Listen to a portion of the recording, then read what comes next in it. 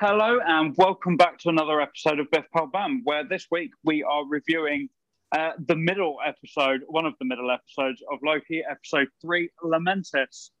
And joining me, as always, is Tony. Hello. And the return of Josh. Good evening.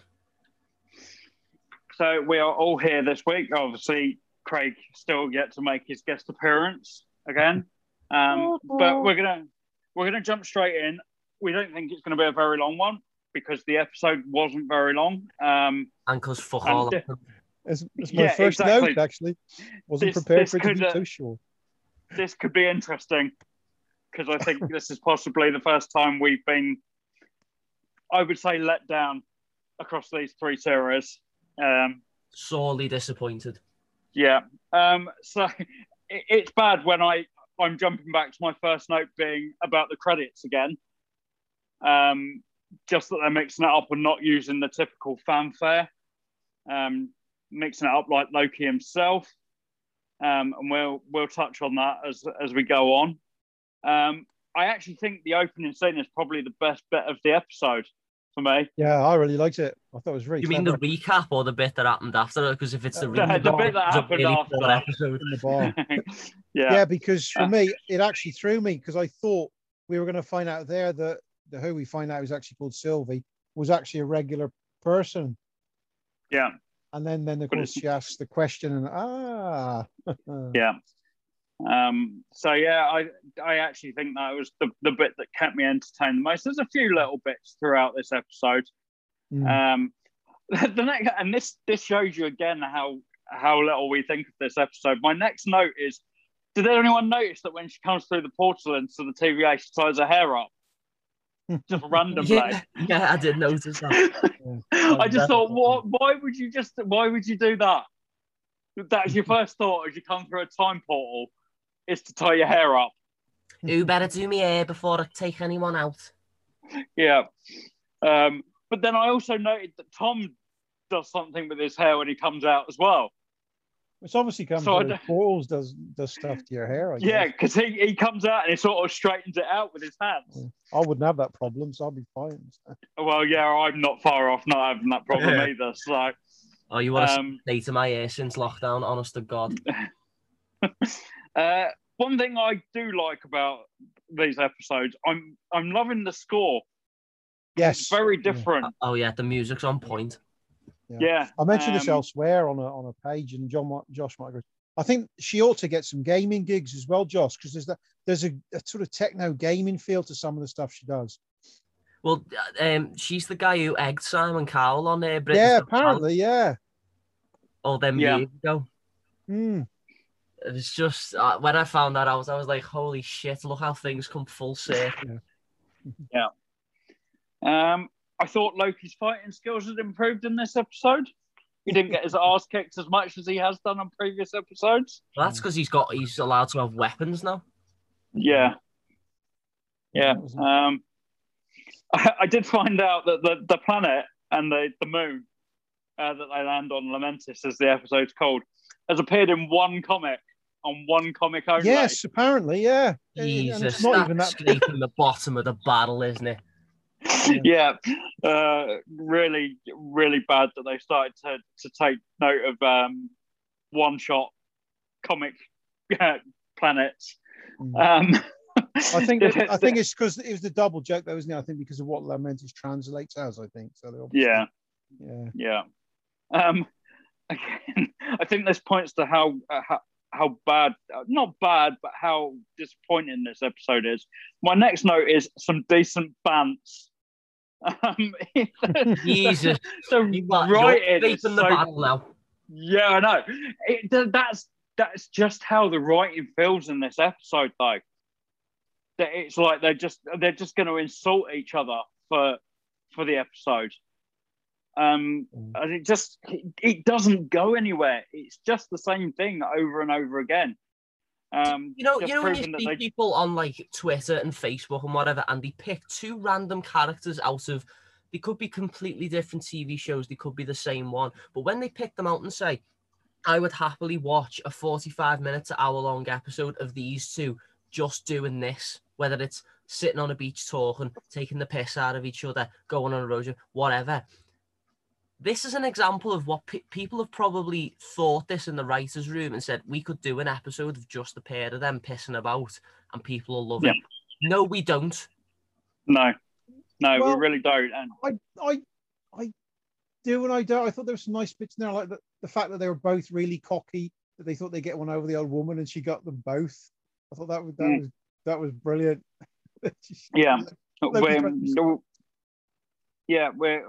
We're just coming up to that bit, but I said when they land on the planet, and I said to you guys, it feels like an run out of budget episode of Doctor Who. Well, it's funny to say that. Yeah. I wrote down Midnight and Utopia. Yeah. No, Tony, Orphan 55. Oh yes, and this as well. Yes. Yeah. That one. That's what it reminded me of. That with a purple Snapchat filter. Yeah, it's like, right, we can't afford to go anywhere else. So what we'll do is just stick you in a quarry and let you run around for 10 minutes. And we'll just film you running around. I've seen that Doctor Who analogy all over the place on YouTube videos about it and online comments. So everybody sort of felt the same thing. I will say one good thing though. Obviously, the quarry bit aside, the bit of when like the camera will pan up to see the moon that's exploding in the sky, or like basically the CGI imagery of the surrounding space above the planet is beautiful. Yeah, the visuals are great. Absolutely great. And if that's the volume technology, that is the way forward, especially for Doctor Who. Yes. I said the scene when she tries to enchant him, it's a really weird insinuation that, like, she's trying it on with him. There is this weird sort of sexual tension underneath, I think, and of course, it carries on through the episode. But of course, if there is anybody, Loki would be the one to fuck himself. Well, he basically loves himself anyway, so it's an extension that. Yeah. I thought the explanation of her name was pretty much a cop-out. That she just decided to change her name because she didn't want to be Loki anymore. I thought that was a real cop-out when you consider the background to that name. See, I've got my theory as to why her name might be something that's basically just not Loki. I've got my own theories about this. I think that this multiverse level event has already happened, and it just hasn't, like, the bomb's gone off in the future to make the multiverse start happening for the MCU, but it like the, what do you call it when a nuke goes off, like the exclusion zone hasn't yet reached. Fallout. The fallout, that's it. The fallout hasn't yet reached the past. So he's basically come from the future and another reality where Loki is a woman. Yeah. I'm still not convinced that she is Loki. Yeah. I think it's going to come out later on. We still haven't met Richard E. Grant. I think it's pretty obvious that he is going to be a Loki. I'm wondering whether, because, and I know we're skipping ahead a bit if I say this, but what with them saying that everyone who works at the TVA is a variant, I'm wondering whether she's a variant of a Loki from another universe, rather than actually being either a Loki or a Loki from another universe. She's actually just a variant that decided she didn't want to work for the TVA. Yeah. I said she did deserve to be blown across the desert by the old woman. It was, she was a bit arrogant there, wasn't she? Yeah. And then they doubled down with Loki throat. But his performance is great, and that the guy that they brought in to be her husband was superb. Yeah. Because it still feels like it's Loki. Yes. You can still tell it's him. Yeah. And then he just gets the same wrath. It was just genius. Pretty genius. Yeah. And then, it's funny though, because we get to the train now, don't we? And my first thought was Solo, a Star Wars movie. Yeah, it does feel like that. My note for that was Daft Punk, because the soldiers look like they belonged to the Daft Punk video. Yeah.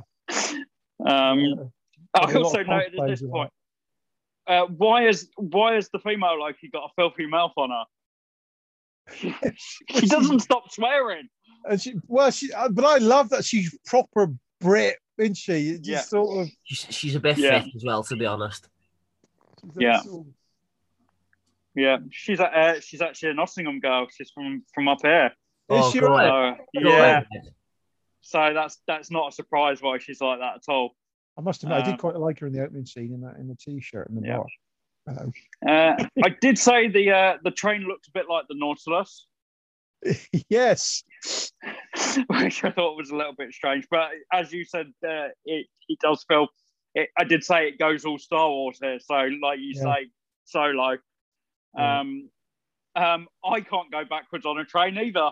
I'm like Loki. I have to face the right way. I did smile at that. That was funny. It's such a petty thing for a god to worry about, really. I know. That reminded me of Captain Scarlet. Do you remember they used to drive that vehicle where they'd face backwards because it prevented car crashes? I was like, what bullshit is this? I did like this that scene we're on now with the singing and stuff. Yeah, all of that. That stuff is probably of the Loki and Loki stuff. It's probably some of the best in this episode, certainly. I noted that there was a lot of talk of Frigga in this episode as well. Excuse me. I've just drunk coffee. That didn't go. It's after coffee. You with the Trofnica. I'm wondering whether this is pointing towards her coming back. Yeah. Because of the multiverse stuff, it does seem to be leaning very heavily on it.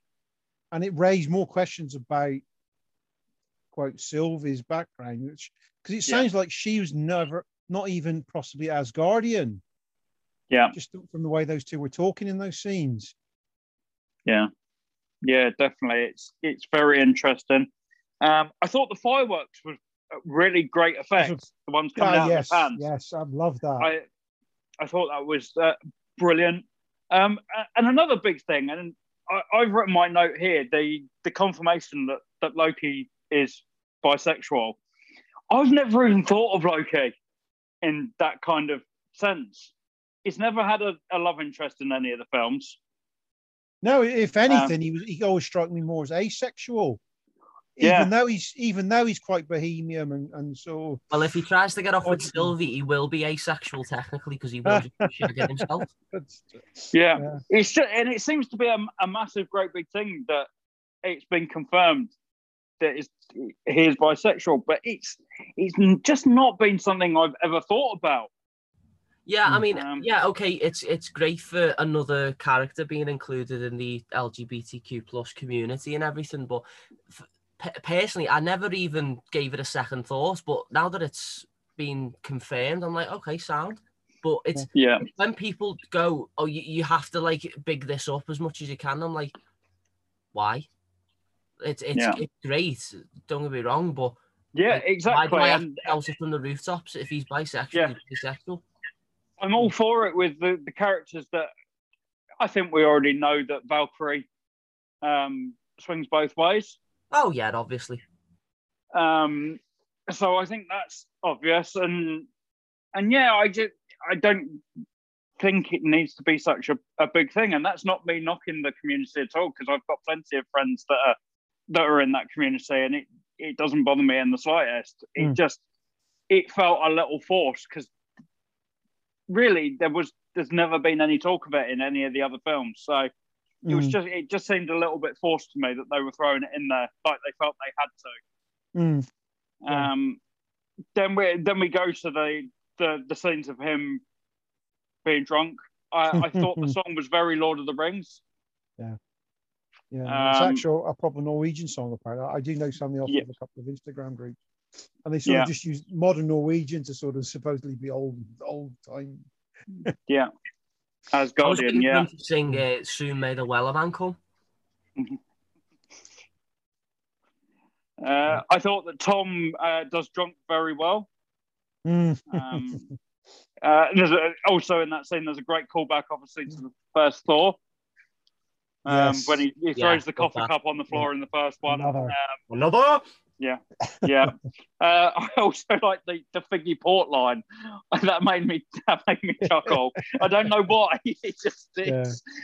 I also think the the Love and Dagger speech is so Tom/Loki. It just feels perfect for him. And then it seems to be a thing now that he's not very good at analogies because it's his second one in as many weeks. Yeah, it just kind of sums up the Loki character. Like, he's great at giving all these speeches, but at the end of the day, most of it's just a load of bollocks. Yeah, basically, yeah, it's all fronting it and flim-flam. Yeah. Then we get the big fight scene. I wrote down that Sylvie has a great stunt double because it's quite clear that it's not her. It was interesting that she left her helmet behind on the train as well. I thought, but she hasn't got it for the rest of the episode. She's not the only one that loses something randomly. Because when they go out the window, Loki loses his jacket. Just randomly. It's just gone. Which obviously something's been cut out of there that hasn't been filled back in. I then wrote that she has some temper tantrum issues. So when she walks away and explodes the rock. It was quite funny, but blimey, you don't want to get on the wrong side of her if she's just doing that. No. Then we kind of, for me, this is where I kind of started to pick up why I wasn't enjoying the episode. And it's the lack of intrigue of the TVA. Without them being in it, the series doesn't hold together as well. I think they're kind of the glue that's holding everything together at the moment. Yeah. Not having Owen Wilson in most of the episodes. I jotted down I missed Mobius in this episode. Yeah. Really disappointed that they confirmed he's not going to say wow as well. He had to do it at least once, and they said, no, we purposely given it not for him to do it. Yeah. But I think part of the reason the episode exists is for that one exchange that they have about now, isn't it? And that revelation. Yeah. I didn't see that coming, I must admit. No, that is probably the best bit of information in this episode, because the rest of it is completely throwaway for the most part. It's the only bit of information in this episode. Yeah, exactly. That just is my problem. It doesn't force the show on anywhere. The first two episodes of this series have been probably some of the best out of all of them. But this is probably the worst out of all three series for me.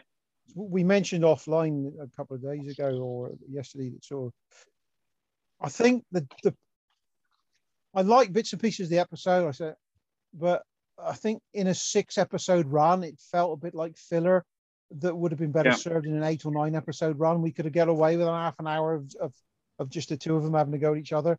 Yeah, definitely. When there's only 6 episodes, you've got to keep moving it on. Yeah, real shame. And I said, basically, it gets to the end. The set where they run through feels like a reuse of the one from Falcon and the Winter Soldier. Or the neon stuff. I think they probably just moved some stuff around. Josh, did you get the same sort of video game vibe as me from bits of this when they're running around the corridor? And suddenly bits of wall fall down. What is it? It's like a cross between Sunset Overdrive, Saints Row, and Cyberpunk for me.